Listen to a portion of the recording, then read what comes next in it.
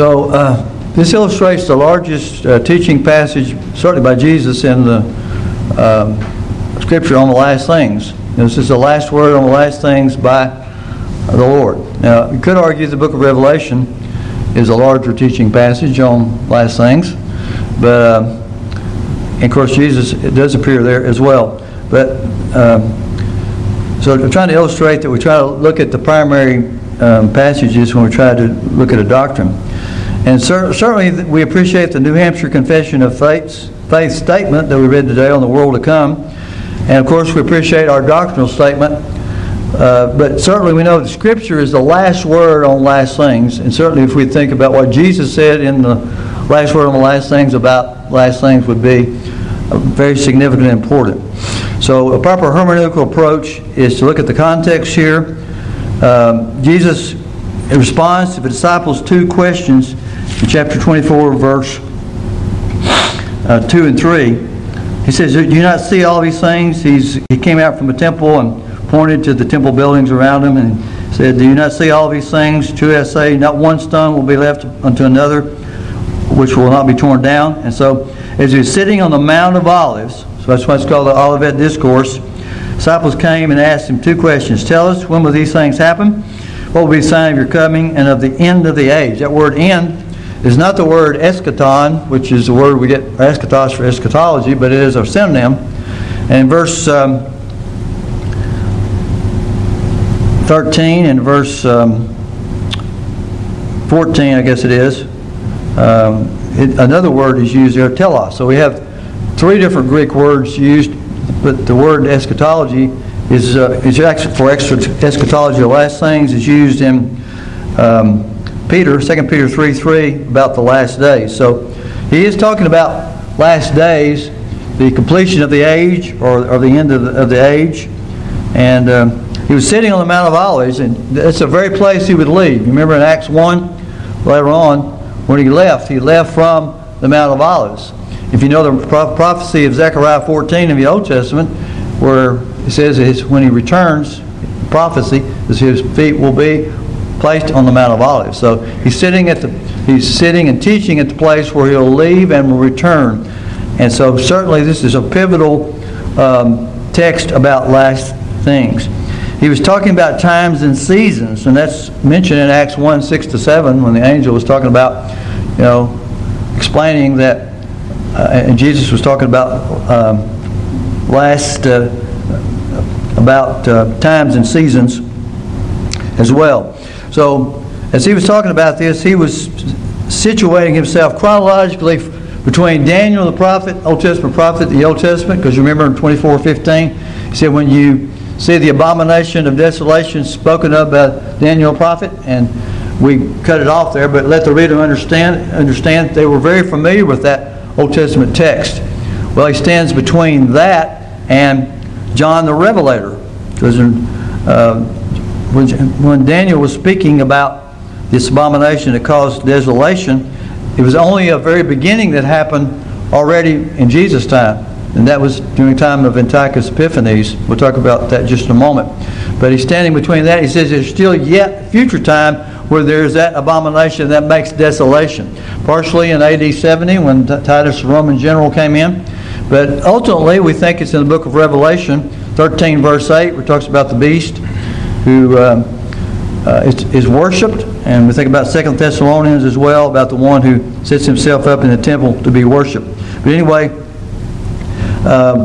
due to time constraints, we cannot go into detail, but I wanted to point out a few things from this passage and talk about some things to be alert for in studying biblical prophecy.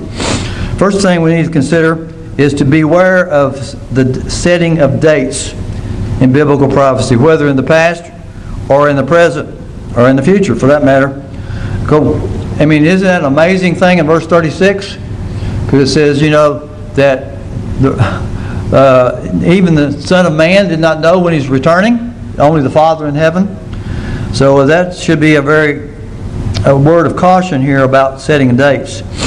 Now, there's a teaching on biblical prophecy. It's called the preterist view. Preterist view, that means that Jesus has already come. AD 70, to feel that this was fulfilled, he's already come. Some think that he claim even that Jesus returned at that time. It was fulfilled in AD 70. Some say that he returned at that time. But doesn't that violate what he said in verses 26 to 27? What did he say there in Matthew 24:26? It says, if they say to you, behold, he's in the wilderness, do not go out. If he's in the inner room, do not believe him. For just as the lightning comes from the east and flashes even to the west, so will the coming of the Son of Man be. So it'll be worldwide. It will be aware, everyone will be able to see that. It'll be bodily. It'll be, because the lightning can be localized, but this is talking about something more cosmic and worldwide. So we need to be cautious about setting of dates. Now, those who set dates share a dubious distinction with Jehovah's Witnesses, do they not? 1914, they think that he came, and they still believe that he came, but came spiritually or in a hidden way or whatever. So, anyone will forget 1988. Some of you weren't born, but 1988, a guy wrote, I guess he wrote it in 86 or 87, said 88 reasons why Christ is coming back in 1988. I think the next year he wrote 89 reasons why he's coming back this year. Anyway, that's the absurdity of those things that happen. But the preterist view is something we have to deal with. Another thing to consider in the study of biblical prophecy is the nature of the prophetic telescoping. You may have, if I use this illustration, you know what I'm talking about here. When we talk about when the prophets looked into the future, it's like looking for their prophetic telescope in the bright future, in the distant future. So like when you're driving towards West Texas and toward the Rocky Mountains, you see the Rocky Mountains there in the distance as you come closer, right? But as you drive and drive all day and whatever, you say, I finally made it to the Rocky Mountains. But then you go over the next little plateau and you think, no, the Rocky Mountains are still ahead. We don't see the plateaus, we don't see the valleys in between.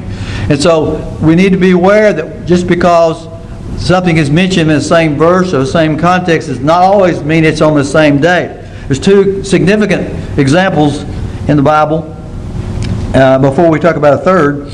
And then the classic example is Isaiah 61 verses 1 and 2, where Jesus was sitting, when Jesus in Luke 4 was in Nazareth in the synagogue, he read from Luke records it. He read from Isaiah 61. Okay, and in Luke chapter 4, he opened up the text and read from the Hebrew scripture there, the Spirit of the Lord is upon me because he's anointed me to preach the gospel to the poor, proclaim release to the captives, recovery of sight to the blind, set free those who are oppressed, to proclaim the favorable year of the Lord. And so he took the book, closed it down, said, this is fulfilled now in your hearing. Now, you may know where he's going next. If you look at Isaiah 61, you'll notice he stopped before the next clause. The next clause says, and the day of vengeance of our Lord, our God. So in his first coming, he would fulfill that about the Spirit of the Lord being upon him and about release from captives in a spiritual way, but not until his second coming would he begin to fulfill the day of vengeance of our Lord. So that's in the same context. All right, another example is Zechariah 9 and 10. Zechariah 9 talks about where, and this is quoted in Matthew 21 on Palm Sunday. Matthew 9 says, rejoice greatly, O daughter of Zion. Zechariah 9 says, rejoice greatly, O daughter of Zion. Shout in triumph, O daughter of Jerusalem. Behold, your king is coming to you. He's just, endowed with salvation, humble, mounted on a donkey, even on a colt, the foal of a donkey. Well, on Palm Sunday, we find that Jesus quoted this text, and as he was coming in on a donkey. Matthew quotes the text and says this is fulfilled because Jesus came in on a donkey, the foal of a donkey, coming in humbly. Now, they expected him to deliver them from the Romans, right? So they expected him to come in on a white horse. But remember, that's later. That's Revelation chapter 19 and 20. Okay, so verse 10 of Zechariah 9 talks about him coming in with a bow of war, cutting off a bow of war, bringing peace, and spreading dominion from sea to sea and to the ends of the earth. So he would not come as a conqueror to bring peace and dominion until the second coming. So that's two examples of that in the same verse or the same exact passage where there's a gap of time. And so, consequently, what Matthew 25, 31 to 33 seems to indicate, where you separate the sheep and the goats. Now, this talks about nations. It may not be the same as individuals, but nonetheless, it's talking about seemingly in the same context, the separation of the sheep and the goats. Even in John 5, 24 to 29, remember Jesus teaching there about he who hears my word, believes upon him who sent me, has eternal life, everlasting life. He shall not come into condemnation, but it's already passed from death into life. And so he talks about that hour that's coming, that the dead will hear the voice of the Son of God, will live. Well, then he goes down to verse 29 to say, well, verse 28, 29, do not marvel, for an hour is coming when all who are in the tombs will hear his voice. Verse 29, will come forth those who did good to a resurrection of life, those who committed evil to a resurrection of judgment. So he mentions two resurrections in the same context. So it seems like on the surface that happens on the same day, and it's certainly possible. But the same author, John, writes in the book of Revelation, in Revelation 20 and 21, he there in the first part of Revelation 20 talks about the first resurrection of believers, and it says that in verse 6 that the second death has no power over those that belong to the first resurrection. And it talks about 1,000 years later, at the very end of Revelation 20, talks about the great white throne judgment, and that's the second resurrection that comes for the wicked dead. So that clarifies that there's a separation of 1,000 years. And he mentions 5 times in the first 6 verses of Revelation 20 that there's 1,000 years. So you might say it's symbolic of a long, indeterminable period of time. But if you say that, even you're acknowledging it's not on the same literal day. If you think about prophetic times of the Old Testament, the day of the Lord is a common term used, especially in the prophets. And the day of the Lord is any time the Lord comes to visit the earth in judgment or in salvation. Occasionally it can be a particular day, but often it is a longer period of time. So that's what we need to watch out for in the study of prophecy. You see, even Jesus, as a biblical prophet on earth, didn't know the precise fulfillment of his coming back. So there is a grouping together of times there. Now, other significant primary passages concerning the resurrection of the dead are 1 Corinthians 15 and then the one I already mentioned, Revelation chapter 20. All right, 1 Corinthians 15 is a classic case that we sometimes study around Easter. So if you pair together 1 Corinthians 15, you have the resurrection of believers, particularly the believers who are alive when the Lord returns. And secondly, in Revelation 20, you have the 2 resurrections of believers, the first resurrection, and then in the second resurrection, the unbelievers. Whereas the power of death has no authority over those in the first resurrection. It talks about that death and Hades are thrown into the lake of fire concerning there in that final resurrection, the great white throne judgment. So if you think about those two together, these outline the 2 separate resurrections with a dramatic contrast. Remember that Psalm 1, one thing that we didn't have time to really elaborate on was the dramatic contrast between the righteous and the wicked. We mentioned it, but just briefly.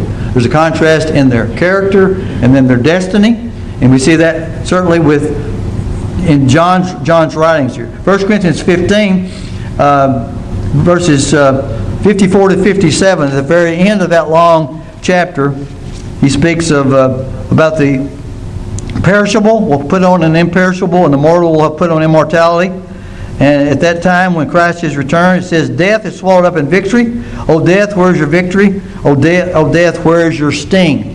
All right, he's quoting from Isaiah the prophet, Isaiah 25, verses 7 and 8.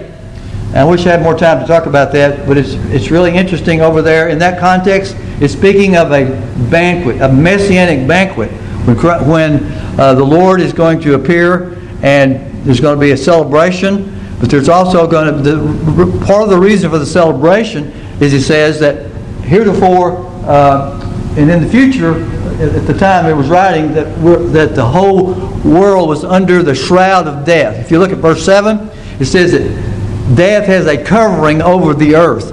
And it literally says that the death has swallowed it up, enveloped the earth.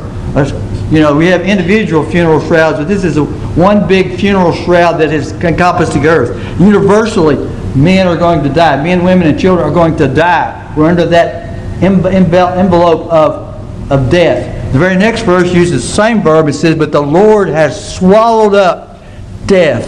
And He's going to wipe away wipe the tears from every cheek. And so I call that the death of death. So we have in this text the contrast between either the death of death, where death is destroyed, or the second death. So that can be a way that we contrast the two resurrections. Are you going to be in the first resurrection and experience the death of death? Or are you going to be in the second resurrection, the great white throne judgment, which will be where you will experience the second death? And so being in the second death, or participating in the second death, of course, is a horrible thought. And I hope that none of us will be there. If we trust in the Lord Jesus Christ, we have no reason to fear that. But we need to fear that because of our friends and relatives and those who do not love the Lord. So that's a motivation, should be a motivation for us to share the gospel message, the good news, and not keep it to ourselves. So as we think about the fate of the wicked, Revelation 20 verse 10 says there's eternal torment for Satan and his cohorts, false prophets.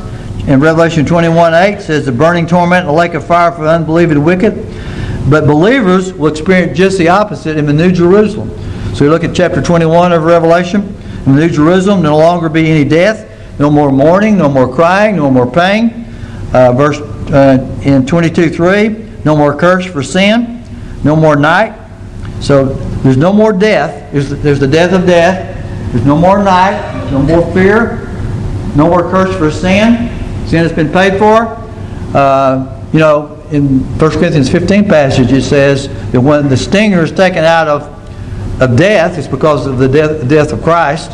The irony, of course, is Satan killed Christ, but that became the whole vehicle for the death of death because the Lord overcame that. But it says that it's because of sin, and when He paid for our sin, it takes the sting or stinger out of death. All right, so there will continue to be a distinction between the righteous and the wicked. That's what the article says here, in Article 17 at least. So we're dealing with 18 and 17 a little bit. It says that the distinction will occur both in and after death. So apparently that's speaking against universal salvation, which the Scripture certainly clearly does not teach that even after death, that the Lord will say, "Oh, my bad, it's okay, everything's all right, everybody can be saved." It just clearly says that the wicked will get their due in both before and after, at the time of judgment and thereafter.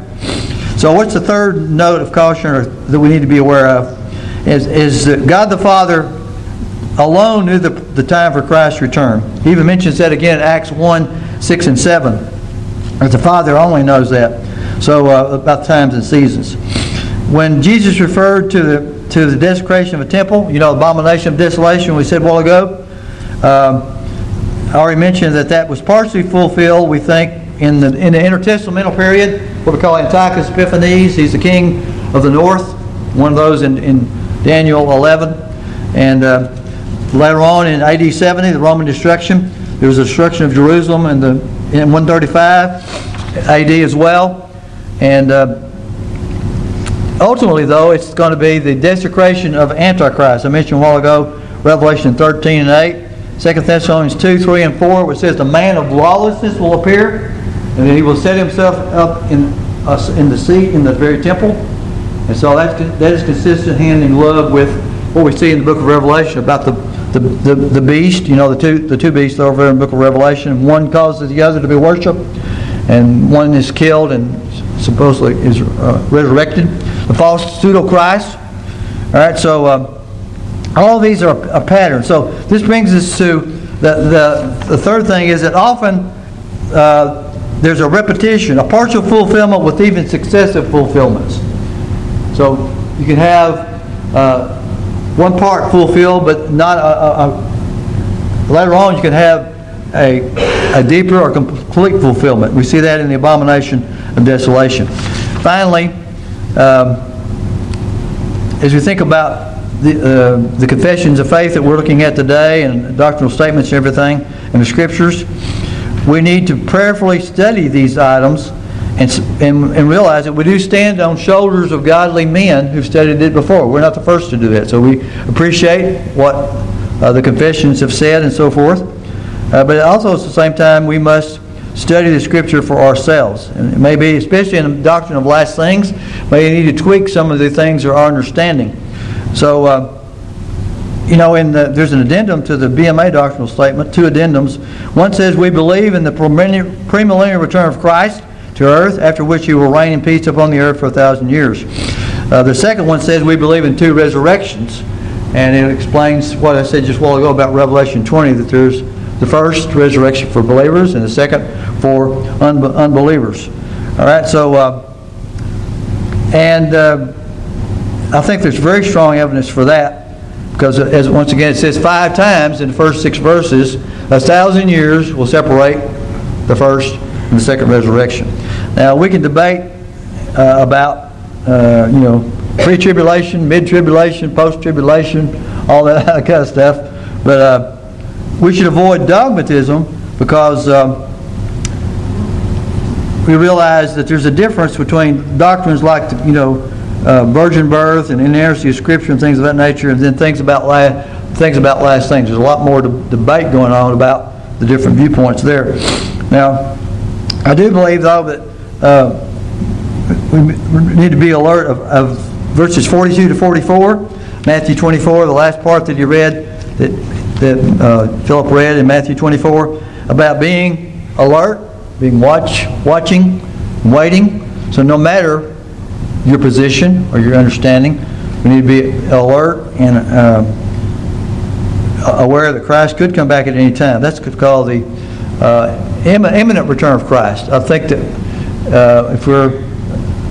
if we're alert at all, doctrinally, that we'll believe that Christ could return at any time, just as the song was singing about. All right, so we need to reject, though, I think, the idea of the Christ has already returned at AD 70. I think that's a false teaching. Now, in the future, as I conclude here, as I said, we can debate to some extent the tribulation, and I'm pan mill. You heard that viewpoint before? It's going to pan out at the end. Yeah. God's got it under control. Yeah. I'm pro mill, but I don't know about pro trib. How about that? Well, whether we're pro-trib or not, we're going to have a tribulation period, right? All right. So it's wrong to set dates, as we've already indicated, because the Word speaks against that. But we need to be prepared and humbly hold to some of these positions. We may disagree on some of the details because we don't know, and we don't want to bring shame to Christ. We can be dogmatic about issues that are not clearly taught in Scripture, and that can become a stumbling block. I've been primarily raised up in a pre-trib position, and I converted to a post-trib position. Now I'm leaning more to the pre-trib position. But I think we need to avoid, I'm using an example, avoid dogmatism, because, if you're wrong, that brings egg on your face in thinking about, other doctrines that are much more important about the plan of salvation and everything. So thank you for your attention today, and you're dismissed.